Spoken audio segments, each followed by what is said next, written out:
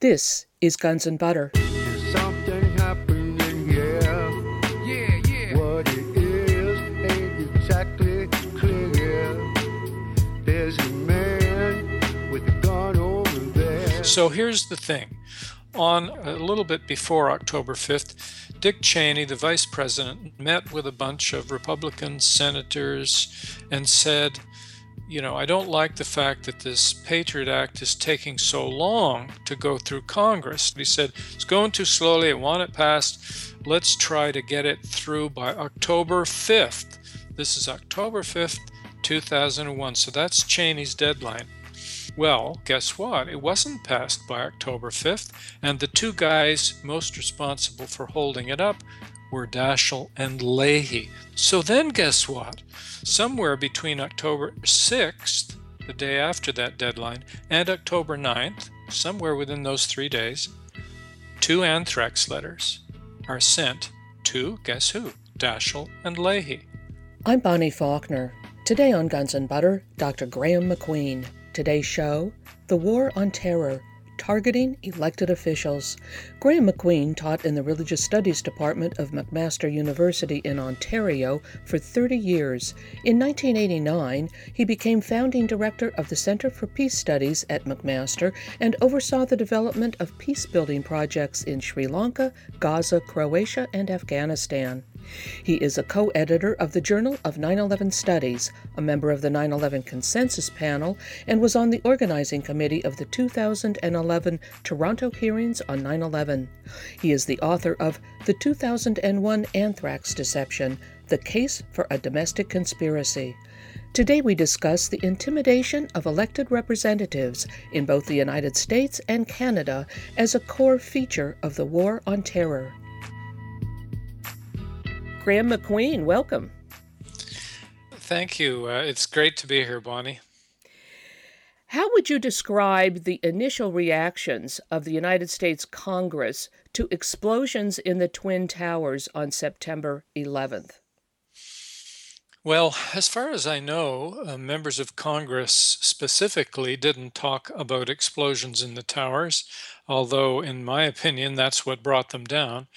But certainly members of Congress reacted to the destruction of the towers and to the fact that someone rushed into their rooms where they were watching all this stuff unfold on TV and said, you got to evacuate the Capitol. You've got to evacuate the whole building because it looks like there's a plane headed our way. And according to Senate Majority Leader Tom Daschle, that was the first time in history that the entire Capitol had been evacuated in that way, and there didn't seem to have been any protocol as to how to do it. He says it was, quote, total chaos with, senators and House members scattering in all directions in fear.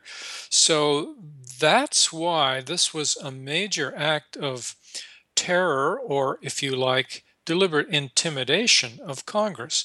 Imagine them having to flee the building in which they meet. It's symbolic of the representatives of the United States population meeting together to deliberate and make laws. So, regardless of whether it was explosions or something else that destroyed the towers, and we could talk about that later, this 9/11 incident certainly caused intimidation of Congress. What is a pattern that is common in societies experiencing danger? Well, one of the patterns that I'm drawing attention to these days, and I'm certainly not the inventor of this idea, it's been around for a long while. I use the acronym TUR, to symbolize threat, unity, and response, or as sometimes I say reaction, but let's say response. Threat, unity, and response. So in other words, some threat appears on the scene. The group or society in question is intimidated, they're frightened, and they therefore draw together. That's what unity is about. They pull together like a herd threatened by a predator. And indeed, we see this in communities of non humans, not just humans. They draw together, and there are a lot of implications there. Civil liberties often go out the window, dissent is often repressed. And in fact, this unity is usually a hierarchical unity, not an egalitarian unity, hard to distinguish from obedience. So normally the executive branch of the government or the military, whoever at that point is claiming to be the leader, gets to do what they want, and everyone else huddles behind them, grateful for their protection, grateful to have security. That's what I mean by unity. And then response can be of various kinds, but I'm especially interested in two kinds. One is the repression of dissent, which I just talked about. Oh, let's pass a new law making it more difficult for people to maintain their traditional civil liberties. Let's give more power to intelligence agencies and police and the executive branch. That would be a response that concentrates on the domestic scene, the inside of a society. The other kind of response is external or international, and that's when the society says, somebody did this to us, some foreign agency or power or entity. So now, having drawn together as a herd, and we're now strong and united, we will hurl ourselves at this external enemy. And that's usually what we mean by war. That's an act of aggression, that's armed force usually, which we then direct toward the person that we think is the enemy or that we imagine as the enemy, whether they are or aren't. So, in other words, threat comes first, then a powerful unity, a herd sense, which then leads to a twofold response, both domestic and international. That's the pattern I'm interested in right now. And I'm especially interested in when it's done to the elected representatives of people, Congress, Parliament, that sort of thing. You have written that there is a pattern common enough in war and found in the war on terror: threat, followed by unity, followed by reaction, which has an internal and external dimension, which you've just mentioned, the sacrificing of civil liberties and then outwardly attacking enemies. Right. Could you talk about unity, particularly with regard to the United States Congress on September 11th, 2001? What signs were there immediately that both sides of Congress were drawing together in an act of unity? Right. Well, after they fled in chaos and confusion from the Capitol and went in various directions, many members of Congress gathered later in the day on the steps of the Capitol outside. And there was a podium set up and speeches were made. And the typical, the theme was, as political elected leaders usually say on these events, we will not be intimidated, we will stand up to this threat, we will never allow ourselves, etc., etc. And included in that were lots of statements of unity. We will gather together regardless of our typical disagreements, regardless of what party, regardless of whether we're Senate or House of Representatives, we will gather together under the President of the United States. So that's the statements of unity. And then when they had finished making these statements, and by the way, one of the speakers was Senator Tom Daschle, who was Senate Majority Leader. He's one of the few people who could have thrown a monkey wrench into the works of the Bush administration, because the Democrats actually had a majority in Senate, and he could have blocked both the resolution on the use of force, which would allow the U.S. to do warlike things, and he could have also blocked the internal act, the so-called Patriot Act coming up, at least in theory. He could have given them a lot of trouble. But there he is. He's convinced the whole 9/11 story was genuine. He's hoodwinked like most everyone else. He's standing at the podium. He's been won over. He wants to unite under the president. And in fact, Daschle says he had never experienced such a powerful sense of unity in his life as he did on 9/11. We were one big family, he said. Well, that's a classic statement of unity. And then after he's finished his speech and all the speeches are finished, they're starting to drift away. And clearly some people feel that's not enough. We need some ritual affirmation of unity. And so somehow or other in the crowd, still on the steps, the singing begins. God bless America, our home, sweet home. So I don't have any problem with the fact that they're singing it, but it's remarkable to watch because we have a record of this on video, and this is such interesting, important historical footage. In scattered little groups, they begin singing it, and on they go, and they all know the words, and they all sing it, and then they hug each other and everything else. And this, again, I don't want to make fun of them. This is what human groups do under threat. They're clearly moved, they're clearly feeling unity as a family. But what I want to point out to people is that although this is very natural, there's nothing wrong with it inherently, what you're in at that point is you're in an emotional state, and the critical part of your brain isn't necessarily working really well.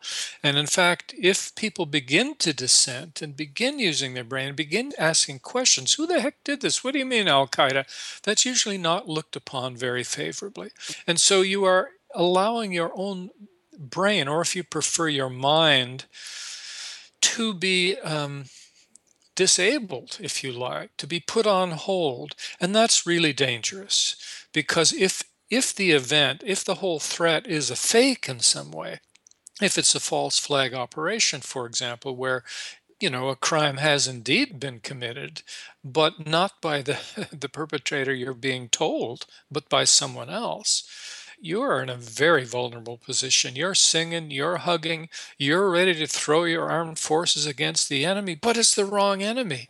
And you're willing to give up your civil liberties, but it's for the wrong reason, and so on.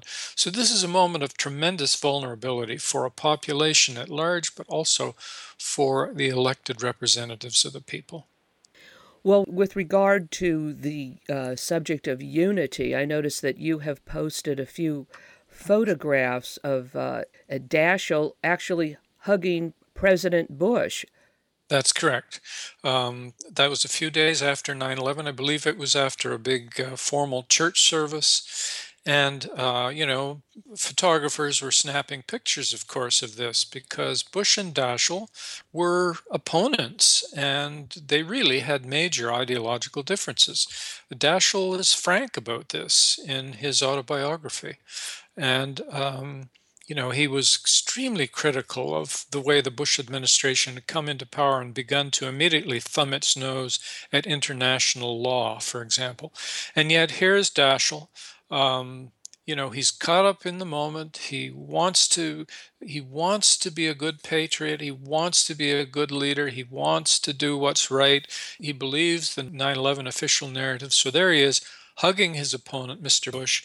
And I think I said somewhere or other, this is one of the most dangerous hugs in modern times, because really that meant, what that symbolizes to me is the Tom Daschle who I respect, but who proposed the resolution on the use of force, and Congress passed it almost unanimously on September 14th, and that gave cover to the Bush administration in its aggression against Afghanistan, and even to some extent for its aggression against Iraq. Don't forget that the U.S. Constitution gives the power to declare war to Congress, not to the president, not to the executive branch. And even though presidents seldom seek an official declaration of war anymore, they like to have some degree of cover, some kind of sign from Congress that they're enabled to do this. And that's what they got on September 14th.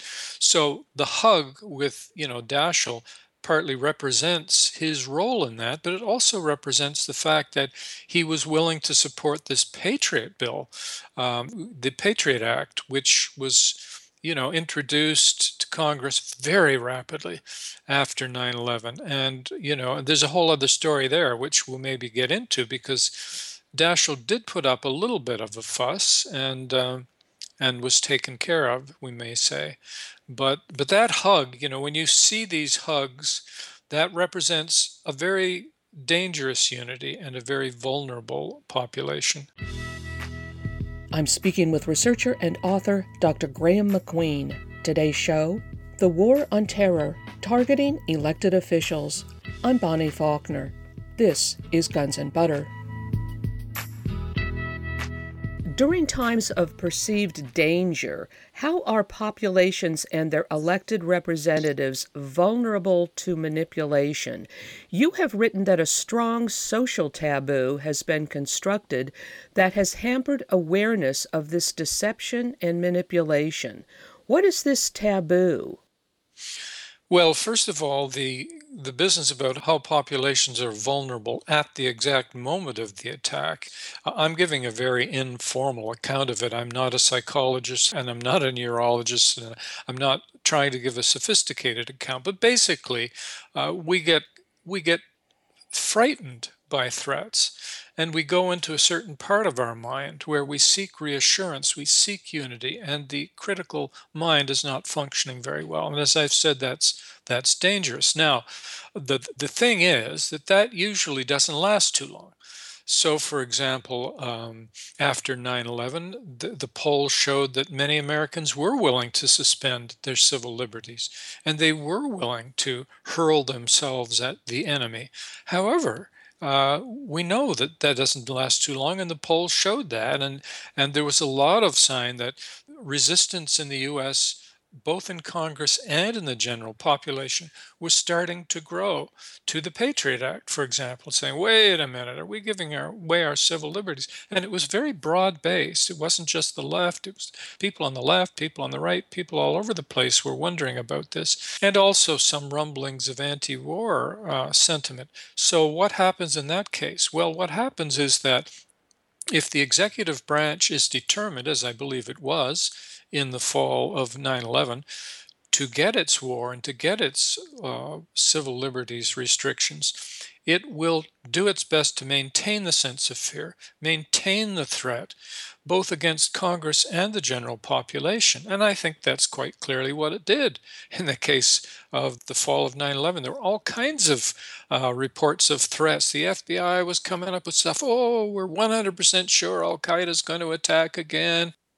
You have reported that members of the U.S. Congress were told by the FBI not to wear their congressional pins publicly or to use their congressional license plates. They were told they must hide their identities as elected representatives. Now, I hadn't heard that before. Yes, this is very clear. It was reported in mainstream media. And so this was what I'm calling one method of keeping Congress intimidated. You can't go out in public and tell people, right, that you are a congressional member. You might be attacked. And there's barricades around, the Capitol and police tape and all kinds of additional restrictions and rerouting of traffic. All this is going on after 9/11.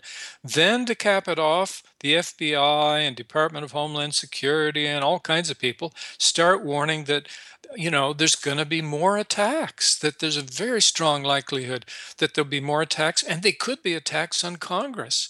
And oh my gosh, they start saying we could even get a biological attack or a chemical attack. And guess what?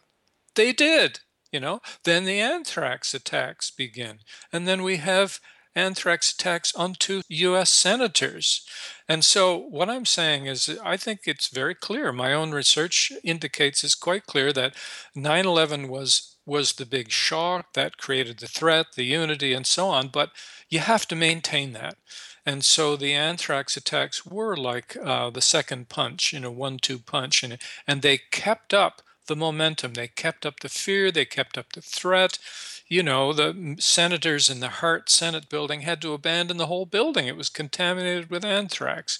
And they were they were trying to get the Patriot Act passed by, using various offices in Washington and didn't have access to their own equipment. So under extreme sense of threat and danger, they passed that act. And this is what I'm talking about by keeping up the pressure and keeping up the sense of threat and fear, which then continually disables people's critical mind, puts them in this emotional state in which they're vulnerable. Now, the anthrax letters were sent to leaders of Congress, specifically Daschle and Leahy, but then the media also received these letters. Isn't that right? That's correct. Several mainstream media organizations received the letters. And they received theirs first, in fact. And there were some infections that resulted from this. There were 5 people who died, don't forget. A couple of them were postal workers. Actually, if you look at the anthrax deaths, it seems most, if not all of them, were quite random. These extremely dangerous, sophisticated anthrax spores were put in envelopes and sent through the mail. And there's really no way to tell who would die, but it's pretty clear somebody would. So I think it's quite clear that whoever did that wanted to intimidate the general population of the United States because, people get mail, right? And there's no way of knowing whether that mail now is going to be contaminated by anthrax. And then here are these poor people, ordinary folks, postal workers, an old lady living by herself, a Vietnamese American, I forget, nurse's aide or something, Robert Stevens, photo editor. These people suddenly are dying. Many other people are ill. And so this is intimidation of the general population. But then when you get 2 letters specifically used to target members of Senate who are holding up the Patriot Act, you have to go, wait a minute, what's that about? Now, Senator Dashiell and Senator Leahy were both looking at not supporting the Patriot Act until they got these anthrax letters. Is that correct? It's partially correct. Let's first of all not portray them as great resistors. They were both, as far as I can tell, entirely swindled by the 9/11 attacks, and they both agreed that legislation such as the Patriot Act was necessary, and they had both said they were committed to getting it passed. However, they did want changes in it. Remember that Patrick Leahy was the chair of the Senate Judiciary Committee.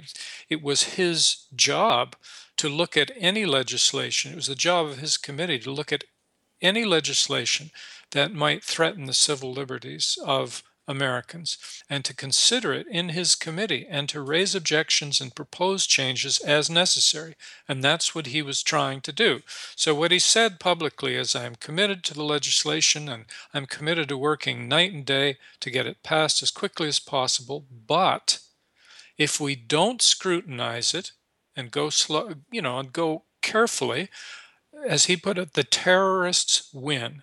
In other words, if they're trying to attack our democracy, they'll be successful if we gut our own democracy. So he was trying to slow Ashcroft down. He was trying to slow Bush and Cheney down. And he did that at a crucial moment. And his colleague, Tom Daschle, who had the very important position of Senate Majority Leader, supported Leahy. So here's the thing. On a little bit before October 5th, Dick Cheney, the vice president, met with a bunch of Republican senators and said, I don't like the fact that this Patriot Act is taking so long to go through Congress. Now, of course, that's absurd because it was actually proceeding much more quickly than most legislation. But he said, it's going too slowly. I want it passed. Let's try to get it through by October 5th. This is October 5th, 2001. So that's Cheney's deadline.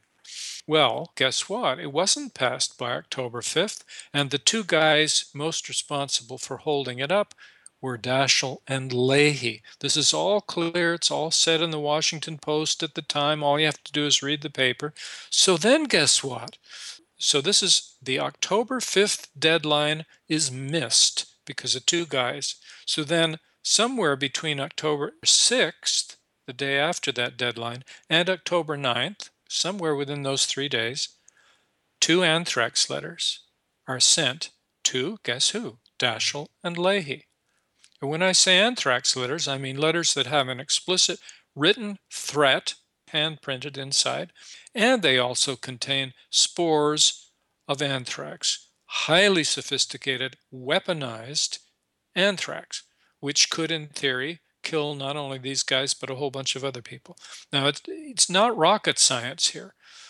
Cheney gives a deadline. 2 guys are responsible for that deadline not being met. Both those guys and nobody else in Congress immediately get anthrax letters sent to them.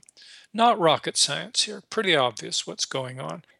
The fact is, the anthrax attacks were crucial in getting the Patriot Act passed.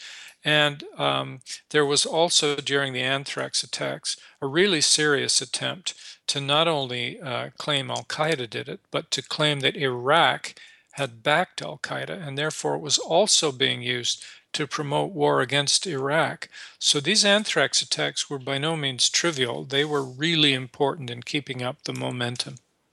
You have described our elected representatives as domesticated. How do you mean? Well, domesticated, I don't remember how I used the term in the first case, but I would say this. Domesticated in two senses.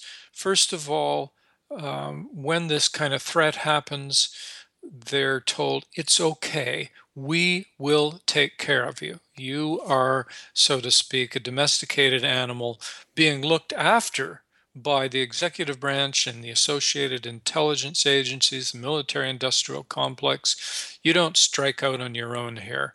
We look after you. Domesticated in that sense, but also domesticated mentally in that they accept the limits to their imagination and to their thinking, which are imposed upon them.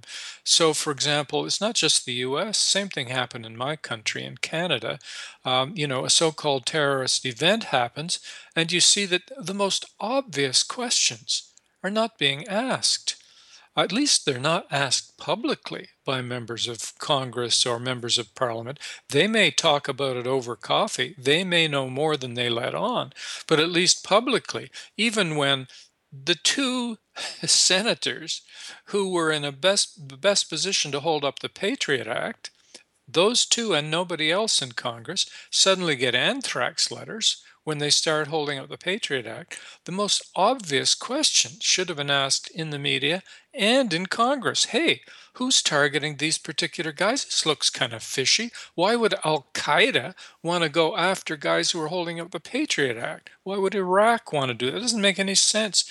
Yet, for the most part, they don't ask these obvious questions because it's taboo to even imply that your intelligence agency or your executive branch might be complicit in these attacks. It's taboo in the United States, it's taboo in Canada, and it appears to be taboo in general in countries in the West. I'm speaking with researcher and author Dr. Graeme MacQueen. Today's show, The War on Terror, Targeting Elected Officials. I'm Bonnie Faulkner. This is Guns and Butter. You have spoken about the physical intimidation of elected representatives as a core feature of the war on terror. You cite the U.S. Congress in September of 2001 and also two different incidents in Canada in 2013 and 2014. I'd like you to talk about these incidents in Canada and their striking resemblance to what went on in September of 2001 in the United States. Let's start with the incident in Canada in 2013. What happened there? Okay, well, if we want to look at the pattern of what happened here, we have to realize that both the federal police, if you want to call them that, in the US and Canada are both playing a game which is clearly intended to keep the war on terror, which is a fraudulent construction, to keep it going. And one of the ways they do this is by encouraging people, usually marginal, poverty-stricken people, sometimes with drug addiction, sometimes minor prison records, sometimes mentally retarded, any number of things. They target them and draw them into terrorism plots, encourage them, give them money, weapons, self-esteem, ideas, and then they nab them and say, oh, look, we caught a terrorist, and put them away for years and years. So this pattern in the US has been described very well by Trevor Aronson in his book, The Terror Factory, Inside the FBI's Manufactured War on Terror. And I I really encourage people to get that book, Trevor Aronson. It's a good piece of research because he looked at every court case from 9/11 until I think it was 2013 when he finished his research. Every court case where someone was on trial for terrorism, and read them and came to the conclusion that the FBI was in fact setting these people up again and again and again in order to keep this war on terror going. Well, the thing is that my federal police, the RCMP, the Royal Canadian Mounted Police, are into the same thing. Possibly they're copying the FBI. Maybe they think they're doing it on their own. So the case you're asking me about in 2013 is a classic case of this. We have a couple living together, John Nuttall and Amanda Korody, and they are poverty-stricken young people living in Vancouver in British Columbia, recovering heroin addicts, trying to get their little lives together and not doing a very good job. And at some point along the way, they seem to self-convert, although this is a bit mysterious, to Islam and decide that they're Muslims. And the guy, John Nuttall, begins talking about the need for jihad and so on. He's a fantasist. There's no indication he is capable, mentally or physically, of carrying out a real act of terrorism, but he likes thinking about it. So he gets, at least according to the narrative I have, reported to the police by the local mosque, which wants to have nothing to do with him. And the police the RCMP decide to set up this elaborate scam, really, which goes on for a long time and involves over 100 RCMP officers. So they do what the FBI normally does. They dress people up as Muslims and they send them to Nuttall, this guy, and they encourage him and they buy him a suit and they tell him he's a good guy and they start giving him all kinds of ideas because his terrorism ideals are hilarious. He would never be able to do anything. He wants to fire rockets at Seattle. He wants to, hijack a train, which no longer exists. I mean, they're pure fantasy. And the RCMP knows their fantasy, actually. If you listen to the audio tapes, they know that this guy is just somebody who watched Rambo 3. But they're determined to entrap this couple. So finally they say to Nuttall, they bawl him out to the point where he begins to cry, pretending to be Muslim and saying he has to get serious about his terrorism. So they say, why don't you use a pressure cooker bomb like they did in the Boston Marathon bombing? Don't worry about how to build it, we'll tell you. Don't worry about getting explosives, which he had no access to, we'll get it for you. Pretending all the time to be Muslim friends, of course. And meanwhile, Nuttall is starting to have reservations. He says to them, hey, I'm not a murderer. I need some spiritual guidance. All this stuff is on tape, by the way, because this trial went on and on. And finally, they not only help him construct these pressure cooker bombs, although they give him insufficient explosive to do any damage, they then say, hey, we'll drive you around town to find you a nice place to put them. And they find a nice place behind a bush at the British Columbia provincial legislature. Okay? And then they arrest them. Well, this comes under the category of intimidation of legislatures. Here is supposedly a bomb which is going to go off right next to the legislature, and also it's going to go off on the national holiday, Canada Day, where there'll be civilians walking around with their kids. And so this was a classic entrapment case. The FBI does it all the time. RCMP has done it a few times. It went to trial. The jury, to my disappointment, found them both guilty of terrorism. But the judge, a woman named Catherine Bruce, had serious reservations. And she decided she was going to look at this more closely because it looked like an entrapment case. And a few months ago, she came out with her decision and she stayed the proceedings. She said, this is no good. It's not acceptable. Let me quote her words because she wrote a long report which is available on the internet. Quote, the world has enough terrorists. We do not need the police to create more out of marginalized people who have neither the capacity nor sufficient motivation to do it themselves, and so on and so forth. Now the police are, reacting, and they rearrested them, and they're appealing the case, and so on. But I think her decision could become very important in helping to draw a line here. But I hope you see how that 2013 case fits what we're talking about here. Here are two Muslim terrorists with great fanfare. They're caught. Their pressure cooker bombs are shown. Pictures of them are shown in the news.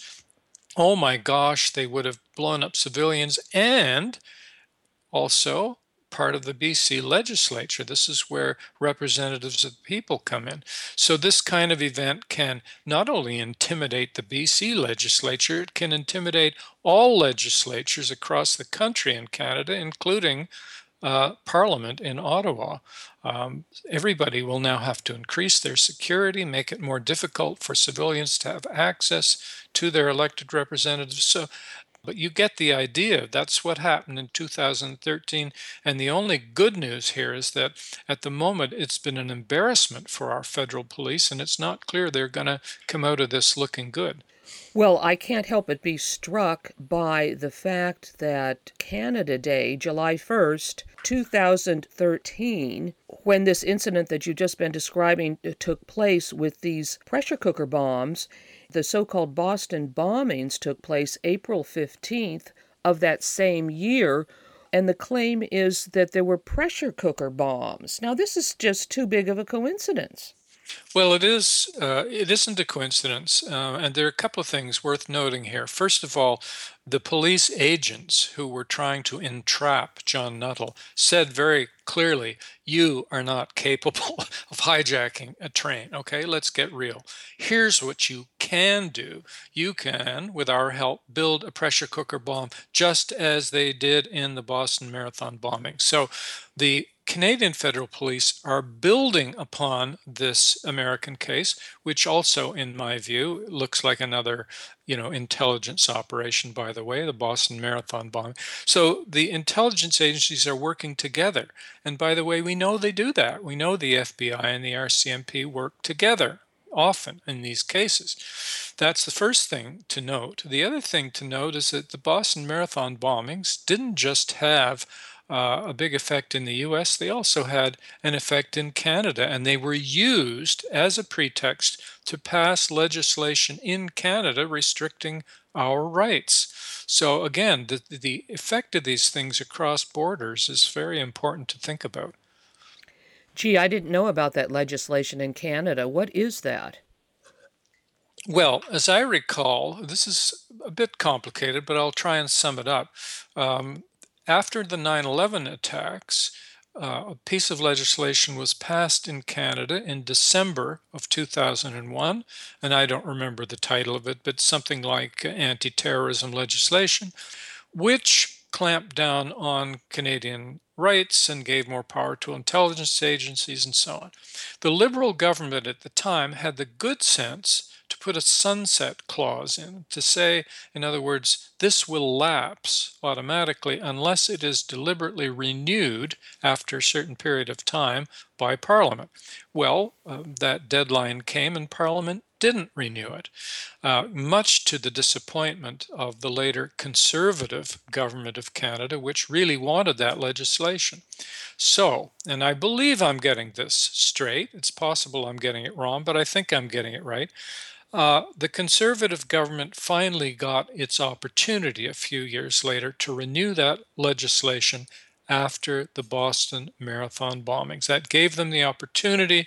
The public was scared, Parliament was scared, and that was the opportunity they seized. Now, after the October 22nd, 2014 terrorism incident, which we haven't talked about yet, another even worse piece of legislation was passed restricting Canadians' civil rights, but that's a different story. Well, Graeme, would you like to give us a synopsis of the October 2014 incident? Now, this took place at the Parliament of Canada in Ottawa. What happened there? Right. Well, October 22nd, 2014. Perhaps I should say that week in Canada was quite remarkable historically because there were two quote unquote terrorism events that happened in rapid succession. On what I believe was a Monday, October 20th, an apparently Muslim guy with the big beard and the outfit and so on got in his car and ran down two Canadian soldiers. One was injured and one died. Okay, that was on October 20th. 2 days later, October 22nd, another terrorism incident happens where another apparent Muslim by the name of Michael Zehaf Bibo, you can put all that in quotes because our knowledge of the event is almost entirely from the federal police, whom we obviously can't trust. But for the moment, let's assume it's true. Michael Zehaf Bibo, Muslim, first of all, gets out of his car with a rifle and shoots at two Canadian soldiers who are on duty, ceremonial duty, with empty rifles at the National War Memorial in Ottawa, which is just a short walk from Parliament. He takes out his rifle, he shoots one of the men, Corporal Cirillo, who then dies.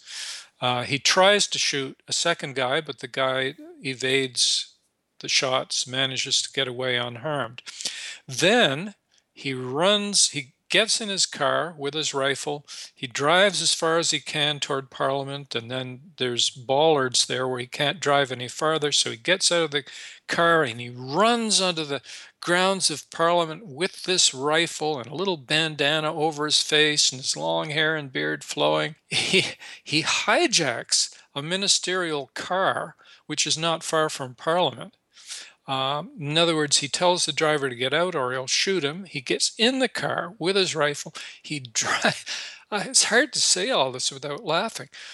He drives that car right past two federal police cars, two RCMP cars, which are stationed there, neither of which does anything to impede him. They then follow him in their cars as he drives directly to the entrance to the main Parliament building, called Centre Block, where the Canadian Parliament meets. He then gets out of that car, runs into the building with a loaded rifle, and runs down the central hall called the Hall of Honor. Now, on one side of it is the Prime Minister of Canada with his Conservative caucus around him. They formed the government at the time. This is behind an unlocked door. On the other side of the Hall of Honor is the official opposition, the NDP, having their meeting, also unlocked door. So this is considered, for obvious reasons, the greatest security breach in the history of Parliament. Here's this guy with a loaded rifle running down the hall. He could have, in theory, killed a bunch of parliamentarians. Well, the fact that he even got that far is astonishing.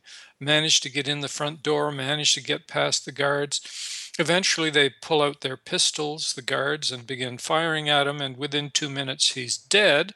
And there's a whole other story that I could talk about there. Perhaps if we have time to go threat, unity, and response, we can go through those stages. But that's a summary of the incident. He does not, in fact, kill anybody. He does not shoot anybody in Parliament. There's one guard that's slightly wounded by a ricochet, but he doesn't shoot anybody. He himself is brought down quite quickly. That, in a nutshell, is the incident. I'm speaking with researcher and author Dr. Graeme MacQueen. Today's show, The War on Terror, Targeting Elected Officials. I'm Bonnie Faulkner. This is Guns and Butter. And what was the reaction by the authorities to this incident?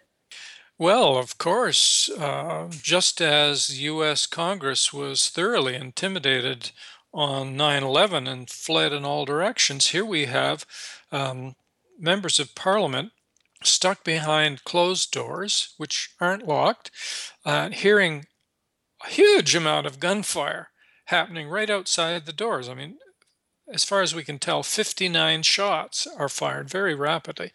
They don't know who's there. It could be a team of guys with assault rifles. So they're scared, naturally. They're thoroughly intimidated. And that's in my little threefold pattern here: threat, unity, response. That's threat. And they were certainly scared. They did not hesitate to say so. They were also then grateful to the security services who saved them.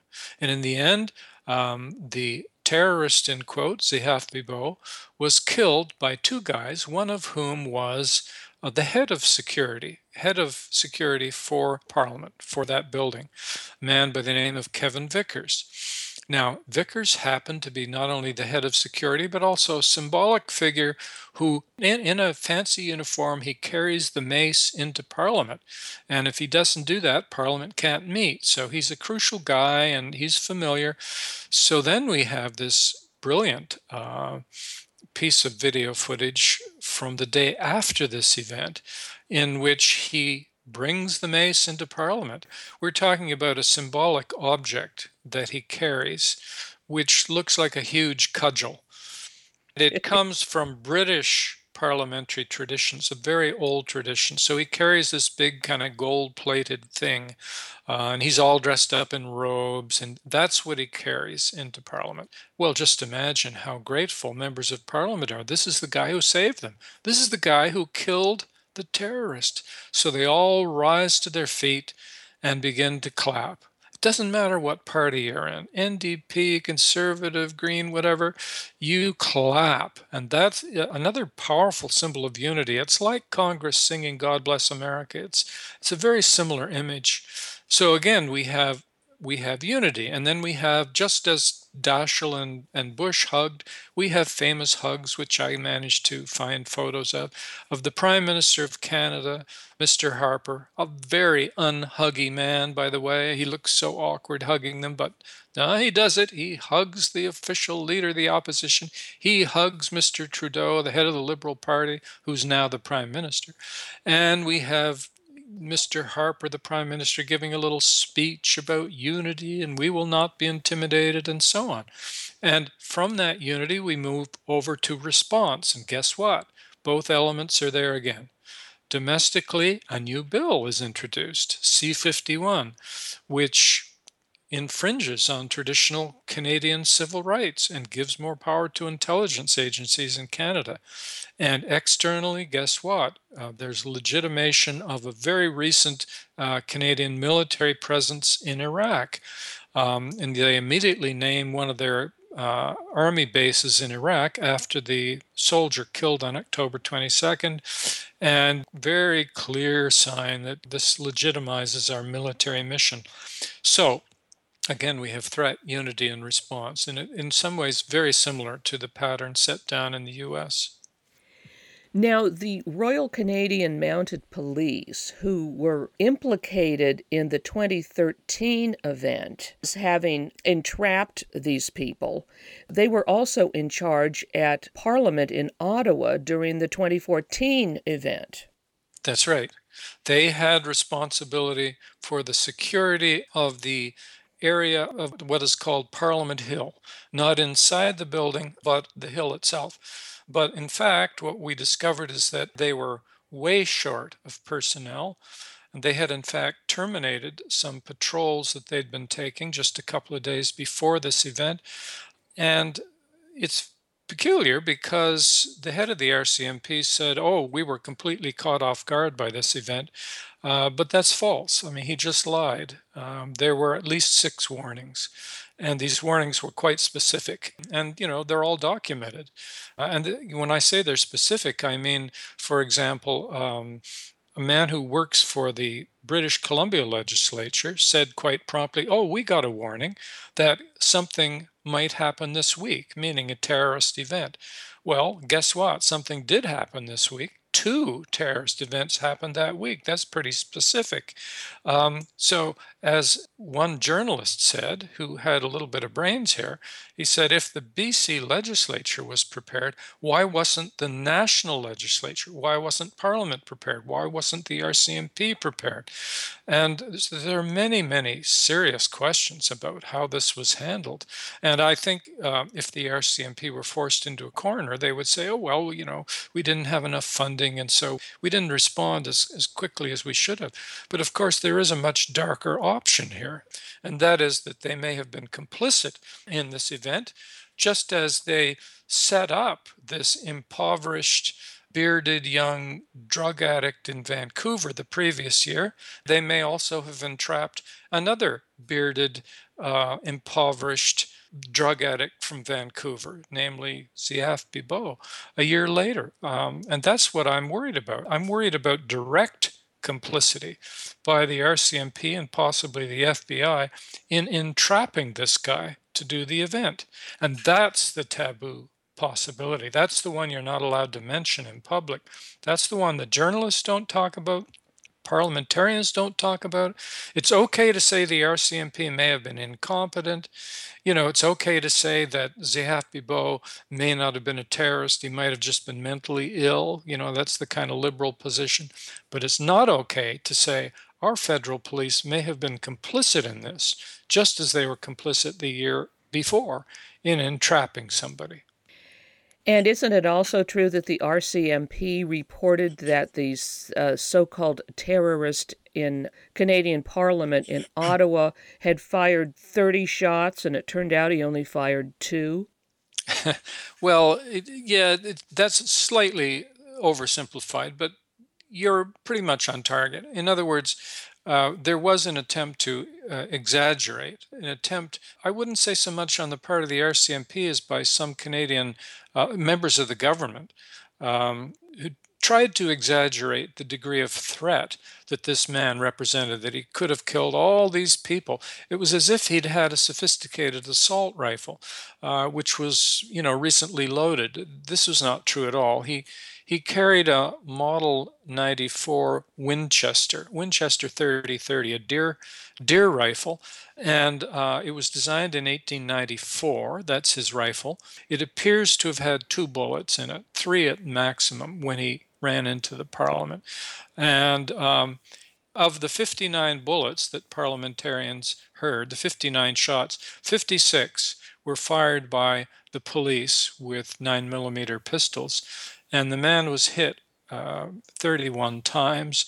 He was finally killed at point blank range, between 3 and, say, 10 feet, by 2 guys who fired repeatedly into him, including once he had fallen to the ground, meaning there will be no trial. He's dead. And there has been no call for a public inquiry either. So at the moment, we are completely trapped within the police narrative of what happened. Do you consider the war on terror in general to be a threat to democracy? Oh, certainly. It's a threat to democracy in all sorts of ways. But what I've been trying to stress recently in a couple of talks is this threat to representative democracy specifically.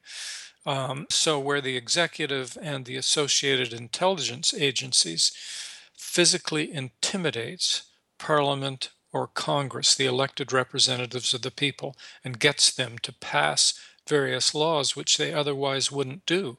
And it's sometimes hard to get people worked up about this because people are often quite cynical already about their parliaments and their Congress.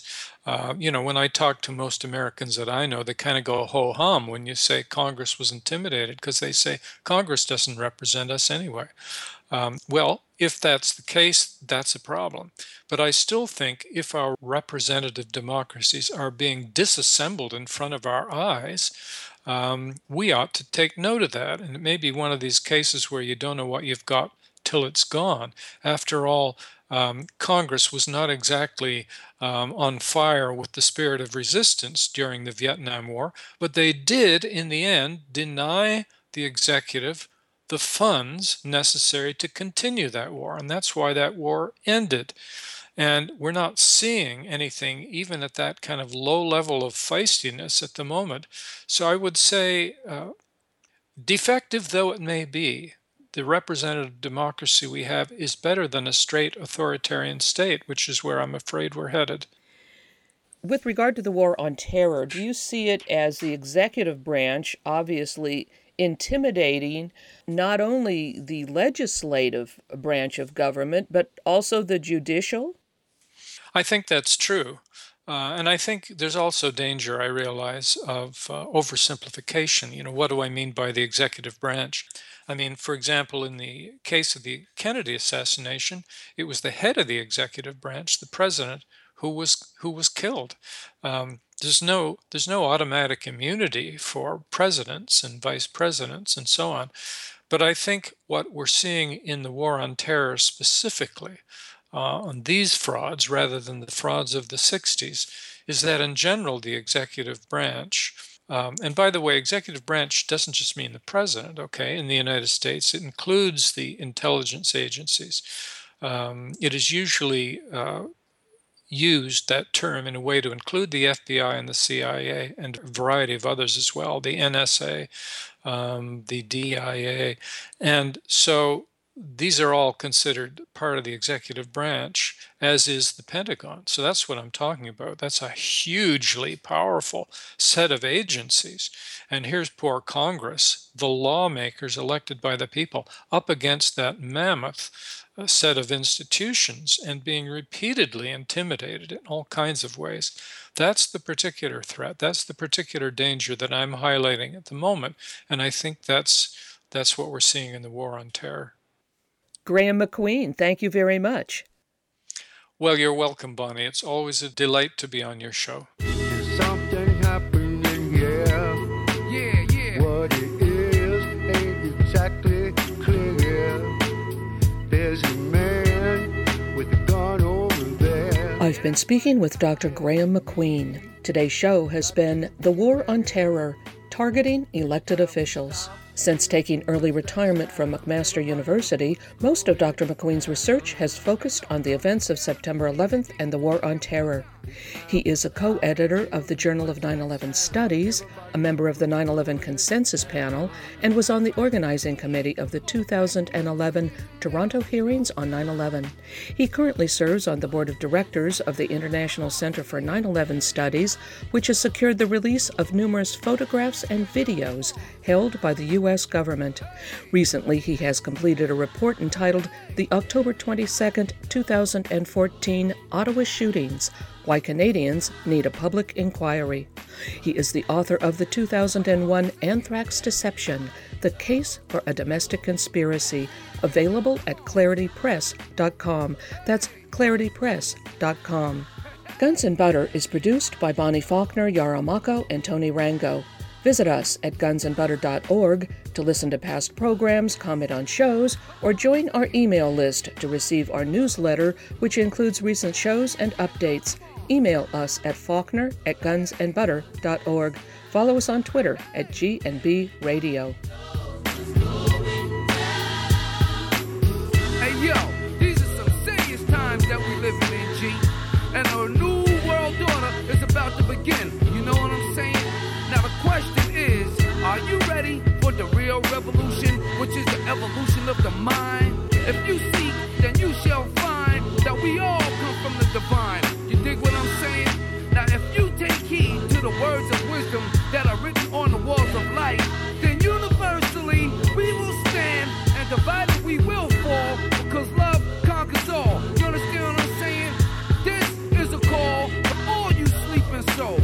Wake up and take control of your own cipher, and be on the lookout for the spirit snipers trying to steal your light. You know what I'm saying? Look within yourself for peace. Give thanks, live life, and release. You dig me?